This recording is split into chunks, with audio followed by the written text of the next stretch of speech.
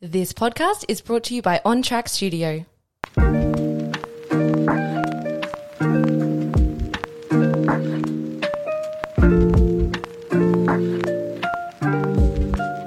I think at a young age I never wanted to be identified because of my job, and I'm thinking more along the lines of maybe a position name in a job. And I've worked in lots of different industries, and none of them really spoke to me. I mean, they were interesting and I learnt things from them to a degree, but I could never see myself saying, no, this is really it's not something I'm passionate about. So these range from office type jobs to very physical things as well. So I think I was around 24 and I sort of consciously left my first sort of one of my projects or jobs I was working on. I said I just would never work for anyone again. Welcome back to the Stillness Everyday podcast. Today I'm interviewing Patrick Handley. Patrick got me started on my spiritual journey about 8 to 9 years ago when I went to him to learn how to grow food, actually, and then he sent me on my way to my first Vipassana. We're going to talk about his journey on building Waterscapes Australia and how he finds stillness throughout his life. Welcome, Patrick Handley. Hey, Rod. Welcome. It's good to be here. It's good. I think this will be a good chat. So, Bit of background for everyone. I met Patrick, I think, in 2013, 2014. He was leasing a shop, warehouse, Forest Glen. Space at the old Mammoth site, Forest Glen. Yeah. And I was interested in learning how to grow food at the time, and Dad said, go down and speak to the guy that builds ponds down there. He'll be able to help you out. So I went down not really knowing kind of what to expect, and then Patrick, being a permaculturalist as well, got me onto that. And we had a garden out the back, didn't we? Good little garden with heaps of stuff going on there. Worm farm and the lot. Oh, we did too. And we had that pawpaw that was like pawpaw that actually got saved, and it's still alive. That's amazing. It's actually probably 6-7 years old now, that pawpaw up at the farm. I remember you saying they only live for 4 years normally. Well, I think they get taken out in that time. They don't get as productive after that time. But I mean, this one had grown to like 5 metres. I had to cut it down. It was really tall. But I remember that time. That was in that space there we had Waterscapes and the beginnings of Aquascape as well, I think. And I remember you were still at school. Just finished school, saying, what do we do? What do I do now? That was the question, I remember. So I think I'd been working for a year and I was a bit confused whether I was going to go study or I was going to keep working and what the whole purpose of, just chasing money was. And then you said go and do a Vipassana. And So I think that was one part of it, was to start your journey. It was like just go and keep trying things. Just keep trying things until something sticks, I suppose, and until you find your path through it all. And Vipassana was a big change for me as well, doing that, and I thought it was a good, especially at your age. Actually, it was amazing that you went and did that. I mean, it's incredible that you started. If I had that, I mean, I suppose I did to a degree as well, going back through my story, but if I had someone to tell me that at my age as well, when I was your age, for example, it would have been very helpful just to not to worry too much about where you're going to go, keep an interest in what you're doing and where you're headed, and just keep trying different things until they conglomerate into something which is a journey and a path. So, definitely think it helped. And I mean, Vipassana did start that whole thing, because when I was there, I think I can't remember what day it was, but I remember looking at the building where you have lunch and just studying like how it got put together, and then kind of getting flashbacks to the buildings I grew up in with Dad being an architect, and then actually thinking about more kind of detailed parts about the building rather than the kind of as a house, like the process that goes into designing the whole thing, which led me to decide I was going to go study architecture. So well, there you go. enrolled to architecture after Vipassana, and then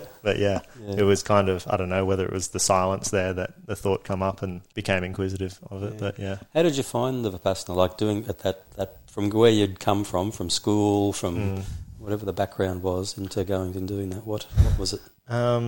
That first one. The first one, yeah. I remember, and I think I mentioned on the last podcast, there was a lot around death at the time. I don't know if I'd ever asked you, but I remember I was asking my grandpa a lot, like, what's it like knowing you're going to die soon?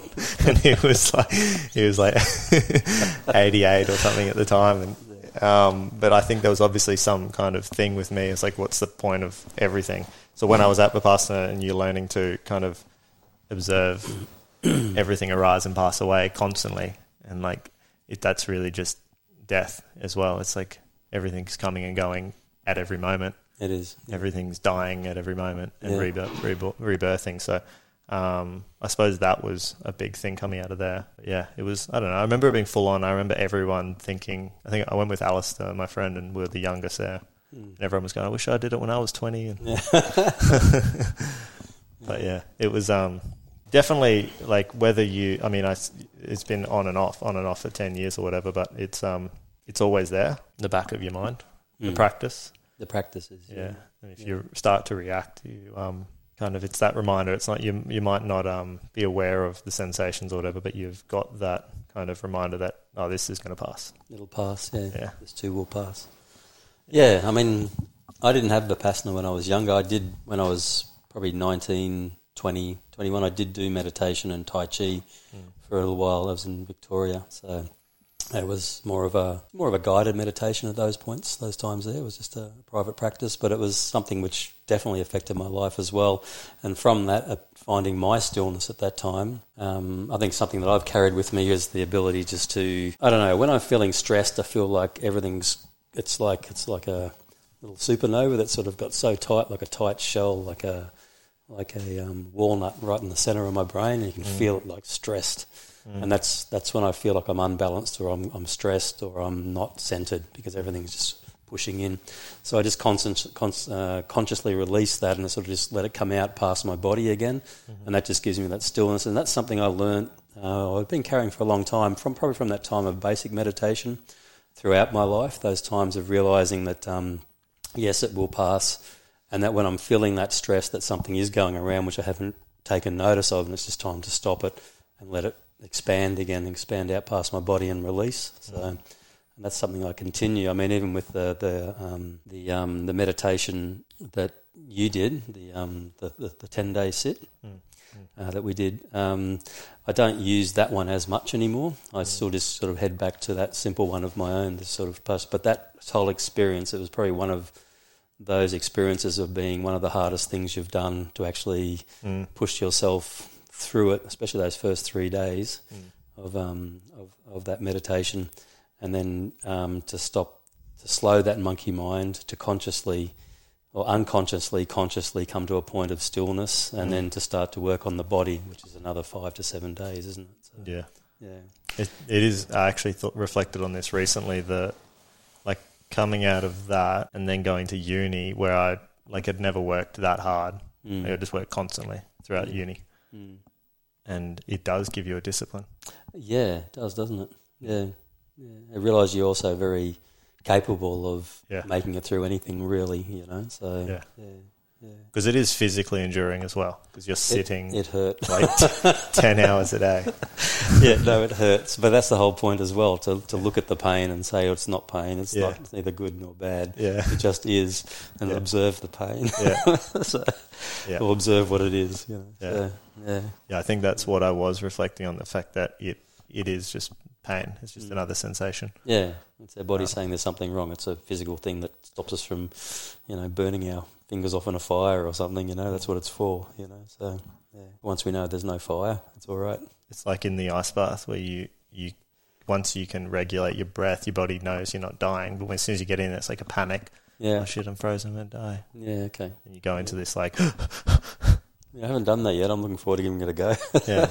I mean, I've been in very cold water, but probably not that cold. So, So, how do you find that? Is it helping a lot? Yeah, it's good. I don't know what it's helping, but it definitely helps just, go in, control your breath, and I don't know. Like, I don't know all the physiological benefits of it, but just getting in and sitting there for 4 to 8 minutes is, it's just getting past that threshold where it's cold and then realising it's just a sensation, and then just observing it and breathing.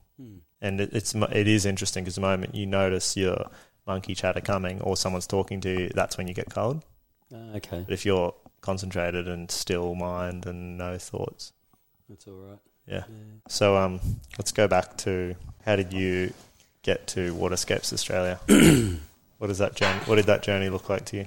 for you? Oh, look, I think all throughout my life it was when I was younger, it was always trying to find something to pull myself from wherever I was, finding that thing. But I did not want to be, it's funny because it happens anyway, but because if you're doing what you love, then you love what you do, and then you are associated with what you do because you're just loving it. So, but I think at a young age, I never wanted to be identified because of my job, and I'm thinking more along the lines of maybe a position name in a job. And I've worked in lots of different industries, and none of them really spoke to me. I mean, they were interesting, and I learnt things from them to a degree, but I could never see myself saying, no, this is really something. It's not something I'm passionate about. Mm. So these range from office type jobs to very physical things as well, you know.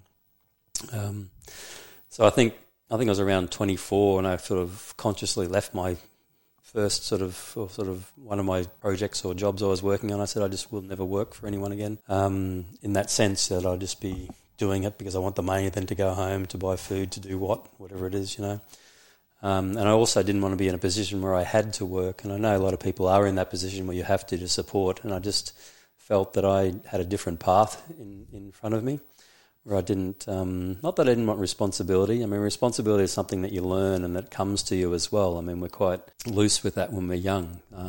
But I think to me, growing up with the family, love my family, big family, and being in the position where I just did not want to be, I want to be in the position where I could explore different things in life and to not feel I had to be doing something just because I had to support things around me. You know. So from there I went to worked in various things and just realised, and it's sort of similar to, I suppose, what I told you, which was just go and try different things, just keep going, you know. So I just kept going with things that interest me and directions that interested me, be it meditation or Tai Chi, and you know, singing. I was in a choir for a while, which was fantastic. I actually met one of the ladies who was running it just the other day at the Cairo up the road. She was there, so we did. It was Theodorus. Anyway, was in Greek. It was Cantor General. So we did Mikis Theodakis, I think it was Theodakis, and one of his poems. Asking the wrong person. Asking the wrong person. I'll ask your dad. But anyway, lots of different things. And from there, permaculture I was always brought up with 5 acres in Independence. Dad was a philosopher, but also very into soil science and soil health. Podlinsky, Steiner, biodynamics, and then permaculture, which was still very young when I was young. So I remember Dad always having all the literature around. We had bookshelves full of all of that, and then introducing us to that as well. You know, so we were brought up with those philosophies of soil health and health. Dad was always making tofu or kombucha and all those things. You know, he's very, very growing from the land, producing your own food, being sustainable and self-sustainable. So I sort of took that on board as well. I then went on to study horticulture, so I studied horticulture in Queensland, and then I went and did a permaculture course, drawing from what I'd learnt from my father from going on the bus and reading the books and doing things at home. At Crystal Waters, we did one there. I did the permaculture course probably when I was about 23 maybe. And then from there, the opportunity came to go with, and I was friends with Jeff Lawton at the time, or just associated. They were heading off to South America, into Peru.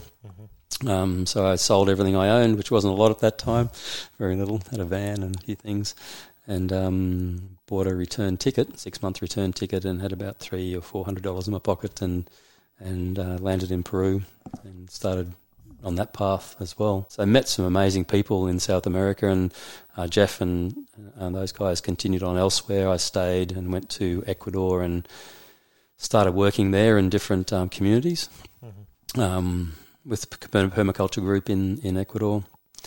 Look, I learnt so much in Ecuador in so many ways, in good and bad, and how things happen in life and choices you make.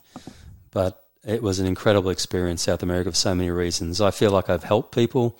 I feel like I've been helped incredibly as well by people through that whole process down in that country and in that area. and what was going on there. But from the 6 months, I ended up staying for 7 years in Ecuador, and I just realised from that point too, because I survived. It's a very tight industry and also a very tight economy when you're not reliant on grants and things like that in a country like that. So I was always working with local people. We worked with local non-government organisations doing permaculture projects. We did like farms for orphanages, and I worked from the Sierra, which is the high grounds down, or the high Andes, I suppose, areas, right down to the Amazon and also to the coast. So yeah, it was a pretty incredible journey. I love that. I think also one of the things growing up is it was like a feeling like all the adventure. Where were the undiscovered parts, and where was the adventure in life, and what was the new? And I just realised it is really in your journey through. And I think the thing about South America, it was a different culture and a different climate, some different plants and different ways of doing things. That it was an adventure. It definitely was opened a lot of things to me. A lot of learning, personally and in my skills, practical skills. So yeah, cool, really, really good. And then from there, where did you find the building ponds? Yeah, overall from there, so after 7 years there, I went to Canada. So I actually got married. I was married in Canada. What made you go to Canada from Ecuador? I got married. Oh, right. So you met her down in Ecuador. Yeah, I met her in Ecuador. So that was quite a full-on time. But going to Canada, I did get married in Canada, and then I'd like to say actually she probably to a degree saved my life in there, that whole situation and that whole process and that whole relationship. It didn't last long. It was about 4 years, I think, 4 or 5 years. So a lot learnt in that as well, a hell of a lot learnt. But in Canada, I was like, what do I do now? And the choice was to I had to go and do something. It was like I couldn't find the permaculture entry to support family and all that kind of stuff over there. So I started building, and I've always been attracted, and I had built small dams and waterways in Ecuador anyway. We did a few little projects in the Amazon for stocking fish and that. So that was something which I'd had from my youth. I was always in creeks and rivers and streams and in the bush and up waterfalls and all the rest of it when I was growing up. So it was sort of a natural progression and something that interested me. And it just came about that it was like there's the potential to build these things that look like the things that you encountered when you were a kid, when you're up in the bush. And it was a process I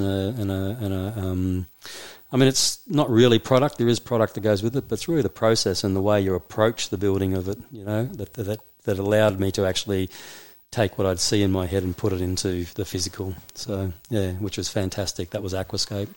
So I discovered that. You discovered Aquascape there in Canada? In Canada. So, yeah. Discovered that, and then I had a bit of a light bulb moment with that because it was like, I wonder if, I did want to go home again. It was time to go back to Australia. It had been close to 14 years since I'd been permanently back in Australia. I'd been visiting. But I thought, why not take it back to Australia? There's potential for it. So I came and had a look. I realised there was potential for it because Australia was still a bit in the dark ages with, it's not the dark ages, but the European model of concrete and very formal or just stacked rocks, not very nature-inspired, more like what we kind of think nature could look like, I suppose, or should look like, with lots of concrete and steps and things. Yep.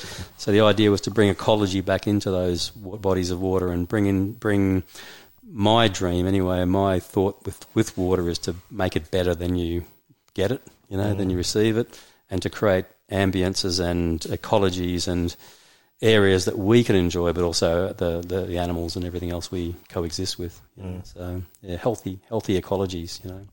I mean, Australia is the driest, or very much the driest continents in the world. I mean, you wouldn't know it maybe on the East Coast at the moment, but Australia is, and often one of those people would point out it's a very dry country. How can you keep water? No, it doesn't really matter. We always will find a way of having water around us. It's an intrinsic thing as a human being to have water near us. We need it. We're made up of a big part of it. We need to consume it every day to survive, as do the things that we consume or that we keep around us, So we'll always cultivate oasis, around us. So water being a big part of that. And we'll find ways of hopefully doing it better than we are by looking after that that resource better in the future now. So anyway, so the point was, how can we do it in Australia? I said, well, we're always going to have it there. Why not do it in a way which is beautiful as well as beneficial to the water and everything else that lives around it? So bringing it back to Australia, that it was a little bit difficult initially. I mean, it was a new concept and a new kind of like methodology, I suppose, on building. And so it took a lot of years. I just realised I had to just start again because I had got to a point in Canada where we were going quite well there, and then to make that move back to another country was like coming back to another country, another foreign country like I'd done before, moving out to South America and then Canada, then back to Australia, and then to start it all again. But, you know. So how different would be building a pond in Canada versus southeast Queensland? Look, there's not a lot of differences in the actual construction of it, and that's why we use the different things we do. We use a special kind of rubber membrane which moves with the ground movement. Like in Canada, for example, you get freeze. Everything will freeze over. It'll contract or expand, you know, and then it thaws out and then it all expands again. So you get the heaps of movement. So if you're going to use concrete, there's always an issue because it'll crack. Whereas we use a liner and we place the rocks on the liner and it all just moves. And the same thing happens in Australia because you get dry times and everything constricts, I suppose, comes in, and then it gets wet and it expands again. So you get all that movement going on. So it's pretty similar in a way, and I suppose it's just the cold, you know. But over there you get 40-degree temperatures as well, you know, so it gets very hot in the summers. It might be a shorter period, and it's a really fast, flush growth over there. But it gets really hot, really humid. Some days are like North Queensland, you know. So, yeah, it's crazy. You wouldn't think of it, but it does. So not much different. The rock choices, obviously, a little bit different. The construction style is pretty much the same. It's really how you place these things together and how you pull that vision of the natural back and put it into something which you create with your hands. So it's no different in where you are in the world, really. Yeah. Cool. What about the whole design process? Did you learn that there, or do you reckon you? It's an ongoing thing. Look, I think it's knowing that it's possible. Looking at the first features you do, it's kind of like the first house you design. I mean, what was the first? You know? Well, the first shed was your warehouse. But yeah, but you know, you've played around, like we all play around. So So I think you just keep developing that, and it's a subtlety, I suppose. I mean, it's easy to do big pointy things. I mean, I suppose you look at a design and saying, how is this going to be subtle yet natural, I suppose, and how would it be? Because when you think about, if you walk up a stream, you go to Condoleezza Falls and you walk up one of those creeks, it's just beautiful. Like you go to North Queensland, remember going to Upper Crystal Creek or something like that. That's all formed by just rocks and things being pushed into spaces and over each other, and it's beautiful. There's no thought or means to it; it's just there. So the same thing comes when you build. If you overthink it, you can do it injustice. You know, it's a disjustice to the actual design. So oftentimes it's easier with time you get a pile of rocks and you'll be able to just look at them from over here and just see the one that's going to go in next, and you just know it's going to go there because you can just see it, and that's something you learn. I think it's like any skill or any art, because it is an art, and it really is an art that you develop as you move through them and do more of them. Yeah, and you develop the eye for it. So, would you say there's like an apprenticeship almost?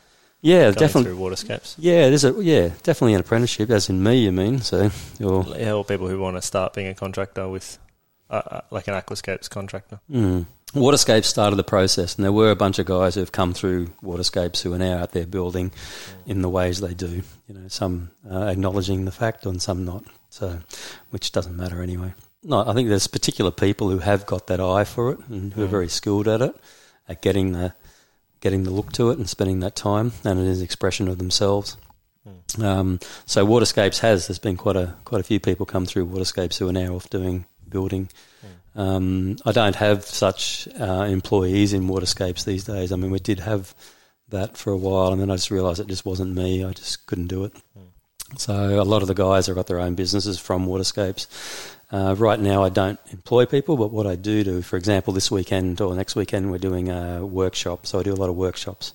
So we'll build something. We're going to be at the Wildlife HQ at the Big Pineapple, and we're going to be building one for South American capybaras, so which is going to be great because right now they've got a concrete thing that's got to be flushed out every day. It's horrible. I don't know how they exist there. They sometimes might have 60-70% of their life would be spent in water in South America. That's what they do. You know, they come out and graze, and they graze in the water.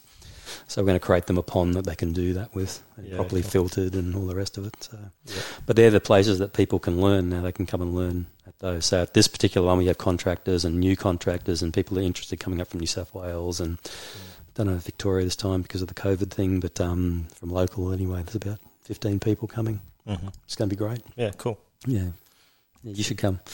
What time is it? What time? It starts on Saturday and goes to Wednesday. Oh, right. Yeah. Well, yeah, I may as well since we haven't done the one at the warehouse yet. We've got to do the one at the warehouse. We will do the swimming pool. Because that's the whole thing as well. We're talking about recreation ponds. Now, this is a separate thing. I mean, we've got the ecosystem ponds and we've got the things we do, but an actual recreation pond, which is a body of water, like a natural swimming pool, but more aesthetic than a square natural swimming pool, because you can do a natural swimming pool that's square and it's filtered and very sterile. We encourage plants and fish, and it's really just a big fish pond that you can swim in, that you could get in there. So, yeah. And we actually did sort of spearhead that in Australia and the development of the recreational pond as opposed to the natural swimming pool. And they're going really good. People love them. Is the Woodford one that on steroids, or is that the lake? No, it's just a really big one.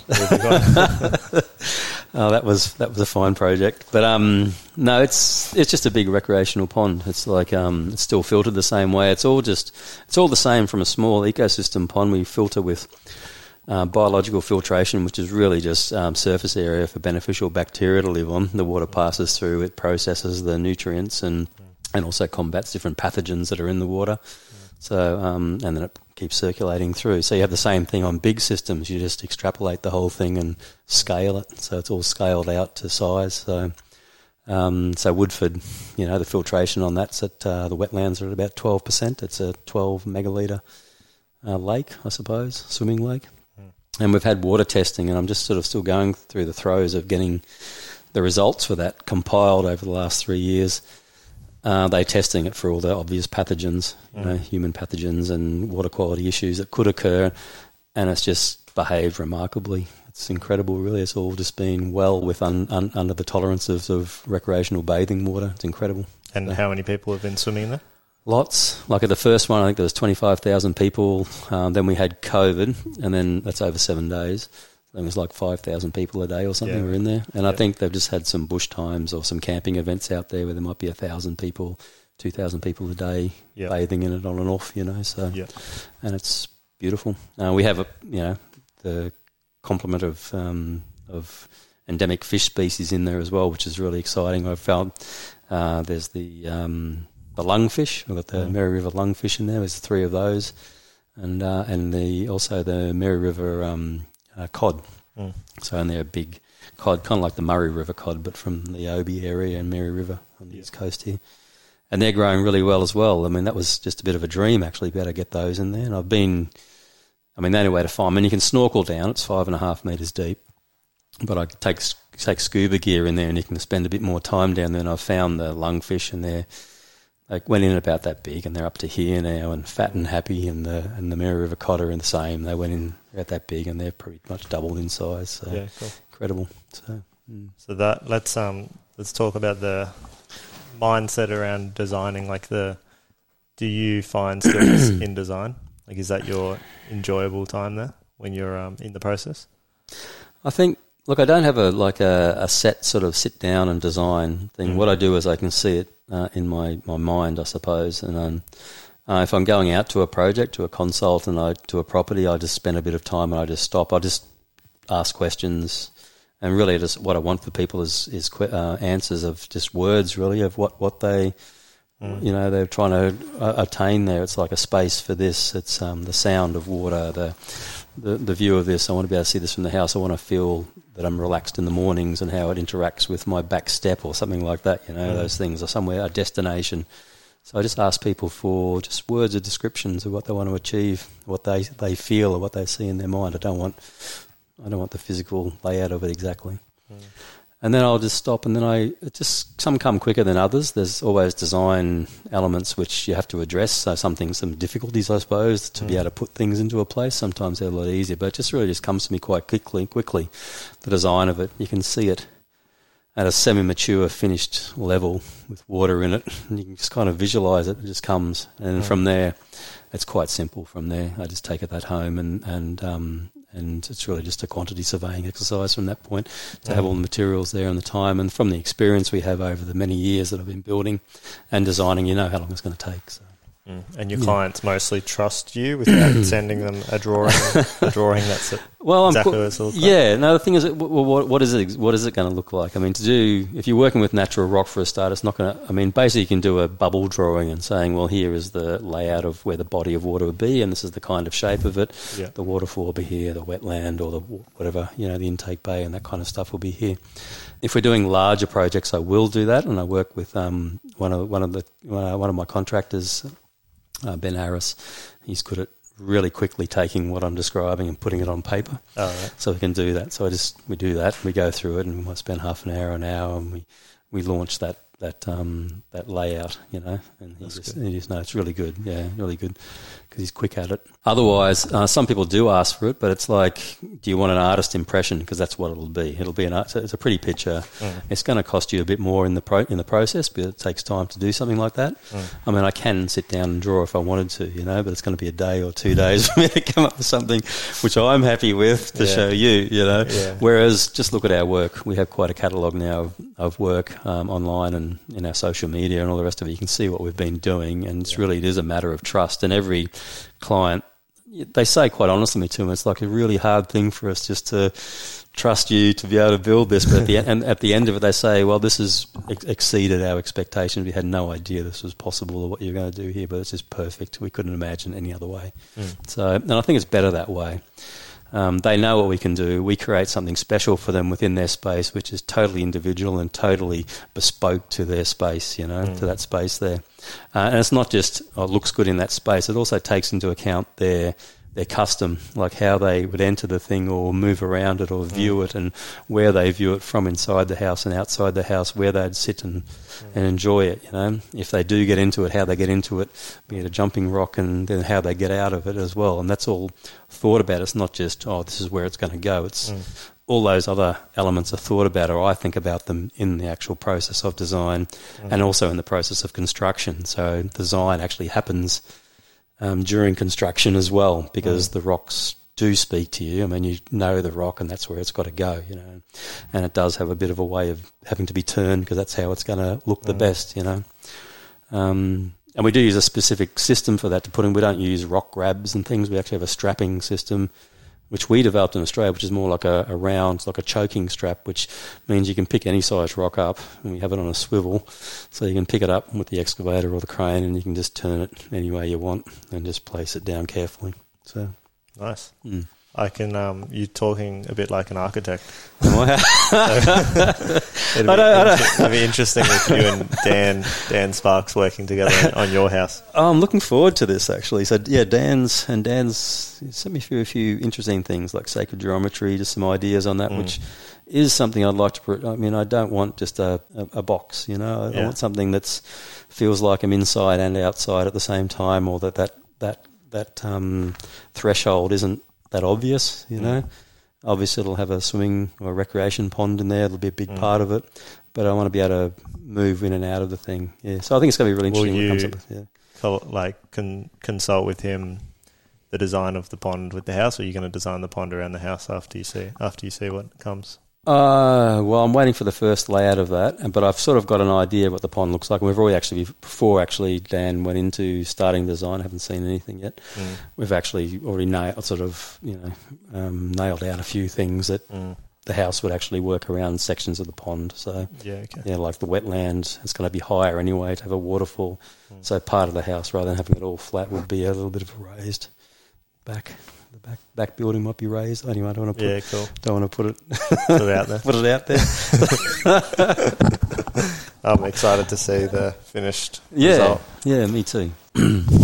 What else?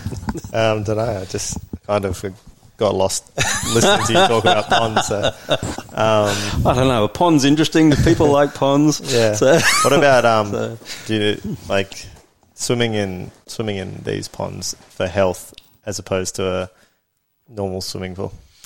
Look, I don't know. I mean, not something you even put your energy on.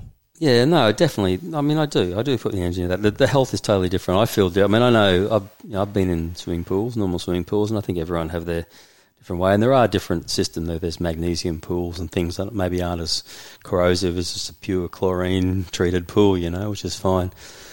But I think for me, it's more about the total experience of being in something which is a living water, which isn't just supporting the water. It's not just a structure. It's also got plant life and fish life and all the animals and things around it. So it's got lots of elements and lots of functions, I suppose. It's more functions. It has elements to it, but those elements are supported by many functions. Or the other way around. I don't know how that works. But so it's, I don't know, it's more better. More betterer. More betterer. So, and I prefer to swim in it because it's interesting for me because once you get into a pool, you jump in, jump out. One of these things you can spend time in. It's like an in-ground fish tank. You put snorkels on and go and visit the fish. Yeah. You go and visit the water lilies. You potter around in it. You cool down, hop out, get in your garden again or something, It's cool. It's good. Sit under the waterfall. Sit under the waterfall. Listen to the frogs. Yeah, well, frogs come. I mean, yeah, definitely. I know the one up north, it's got 4 species. Shouldn't be talking about frogs. You're not allowed to here. I keep forgetting. All right, well, we won't talk about frogs. No. So, what's one thing you'd change about the current state of the world, Patrick? I don't know. I think this thing about... There's a few things, really, I suppose. One about that we must have everything and experience everything is one thing. We don't. We need to stop and just be happy with where we are for the minute, and rather than continually looking for more. So I suppose that's part of being in the meditation as well. It's coming back to centre and just being without want, I suppose. Right, so, yeah. So the whole concept around wanting and needing is really creating lack in your life because you aren't content. It's non-acceptance to what is. Yeah. So if you really are in the present moment, you actually don't need anything else. No, you don't need anything. You're at peace. Yeah, and I think for people to find peace in this world, I think they've got to start switching TVs and radios off because I don't know how that's possible. And sometimes if you always have that blaring need for some kind of external stimulus to feel like you're okay or feel like you're in the present world. So yeah, I don't have a TV and I don't really listen to radio. I do want to listen to bits and pieces here and there, but things that actually interest rather than just being force-fed stuff. Yep, definitely agree. Yeah. Because if you're getting told whatever narrative, yes, then how can you create your own? Really, I mean, you've got to battle that. Yeah, exactly. You're being told, so yeah, it's being narrated. Your life's being narrated to you, I suppose, isn't it? So, yeah. Actually, I listened to this thing, Bob Proctor, because I think he passed away last week, and so I've been consuming his content again. But he said someone said to him they had a book open on their desk, and he asked them, "Why do you have your book open on the same page?" And he said, "Because I want to read it, the same thing every day for the next 2 weeks or 2 months even." Because the more I read it, the more I become it. Okay. So I guess if you're just listening to the same thing that the media tells you, you will become that without realising. You become without realising, yeah. It's also being part of a group consciousness, I suppose, isn't it, really? So feeling a part of something. Yeah. What do you think about being alone? Well, you spend a bit of time alone. I like being alone, actually. I enjoy it. So I think it's important to have interaction with, friends, close friends who you can... It's not always close friends. It's having good interaction with people. I mean, you go to the shop, it's not like you're alone, but it's still having interaction, which is leaving a positive something onto someone else as well, just being how you move through and with people. But being alone, I think, I actually, there's nothing better than just to come home after I've had a very sort of full-on day running, because I do go hard in what I do, but to come home and just stop. I mean, the mornings for me are pretty special too. Like just this morning again was one of those mornings where it was just like, I don't think I could give this up for anything else right now. It's a bit of an addiction. Maybe that's something I should look at. But it's just the bird life that around me. It's just incredible to hear things calling back and forward and just to feel like you're in a space of vibration. It's a space of vibration which must be doing something positive and beneficial to you, because it is a natural vibration, be it the bird call or the wind and the leaves or whatever it is, to find that space. So I think it's really important for people to find that space wherever it may be in their life. That morning time is like precious as coming from sleep into facing the day again and just sitting and imbibing the morning sun, and the vibration that comes with it. Yeah. I would definitely agree. And something I've noticed moving from Maroochydore to Nambour, because we're next to a creek or something, but there's trees and there's forest right there, and you can hear the birds and you can hear the frogs, you can hear all the wildlife there. Yeah, and you hear the water when it is raining, running, and it's like when you go camping. Yeah, but it's all the time. It's all the time. Yeah, and that's what it's like out at Kiamba at your place. But obviously on steroids when you can hear the crickets in the forest just pulsing. Oh, wasn't that the other day? We were up in the hill, and it was like they weren't the cricket; they were the cicadas. Yeah, it wasn't. It was like a. Yeah. Do you have a recording of that still? Yeah, I do. Why don't you stick that on here? Yeah, I will. But it was like it moved from one side, and then they come right around, and it dies off, and then it comes back around again, didn't it? So, and then it almost came from both sides. Both sides, bit of stereo. Yeah. That was pretty good, wasn't it? It's that synchronicity thing, and I saw actually someone flicked 4 things ticking, or 5 of them ticking, and they were ticking. Yeah, what are they called? The pendulums? I think mellotron. I think they use for piano playing. Yeah. And then after a while, they all are in synchronicity. They tick, and then after a minute, they're all doing the exact same thing. Yeah. I didn't know that. They're all on the same vibration. Or they're all on the same page. Yeah. One more thing before we wrap it up. Really? Unless you have more to say. I don't know. I mean, you're talking about being alone. I think alone time is something I cherish. It's important to have interaction with people who maybe make you question a bit more, or also, help you, or just allow you to express. Because I think when you're on your own a lot as well, sometimes to express is sometimes hard. So but I think it's important to have those people just to be able to express. And it's not just sticking within these are the only people I want to deal with as well. You've got to allow yourself to deal with everyone, otherwise you just find yourself in a little niche. So I think it's important to keep spreading.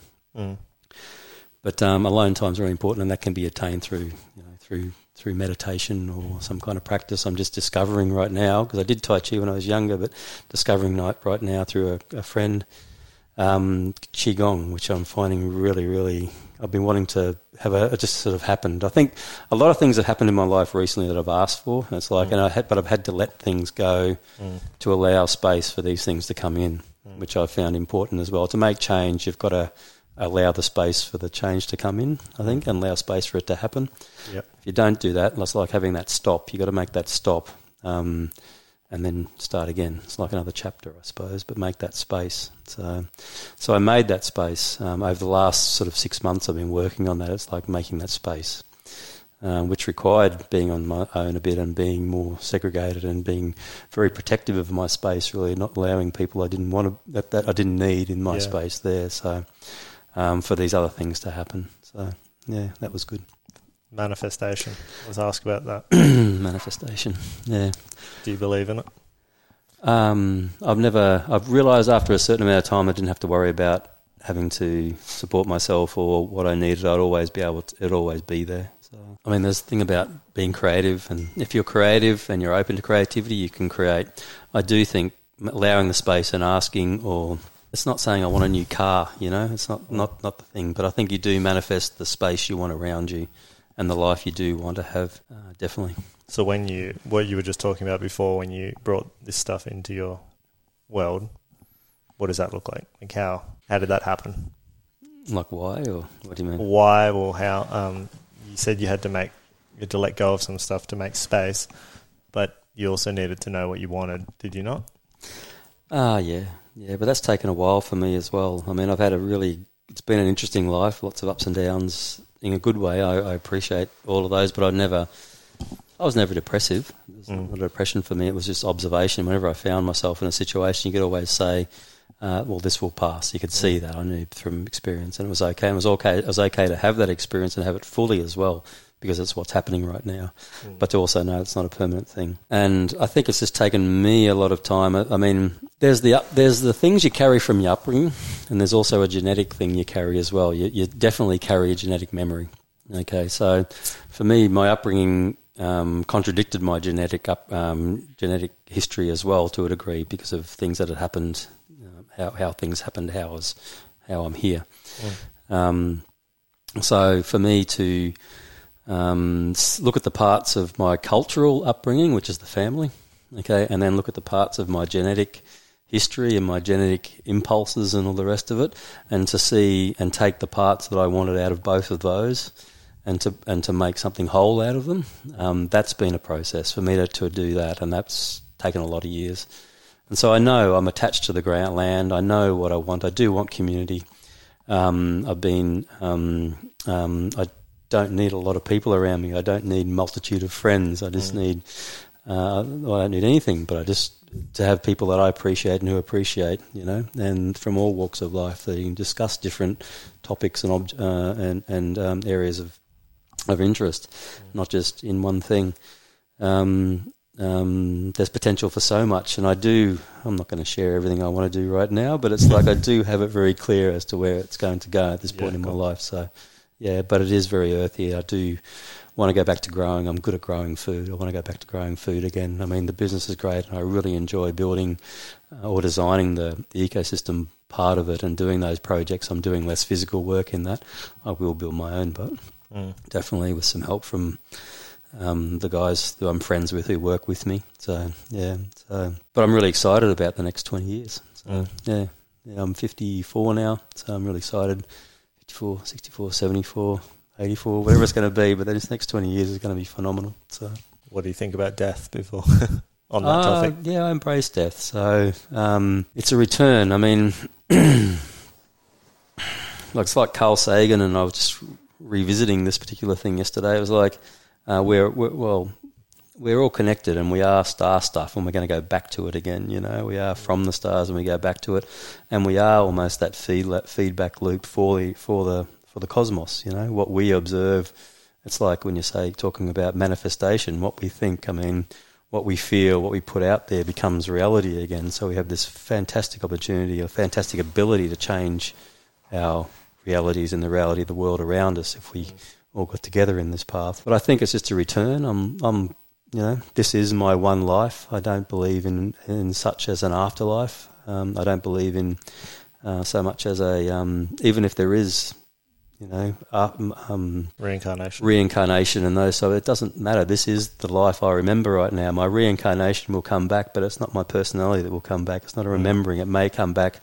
This part of my spirit may come back and have more work to do, but that's separate from what I am right now.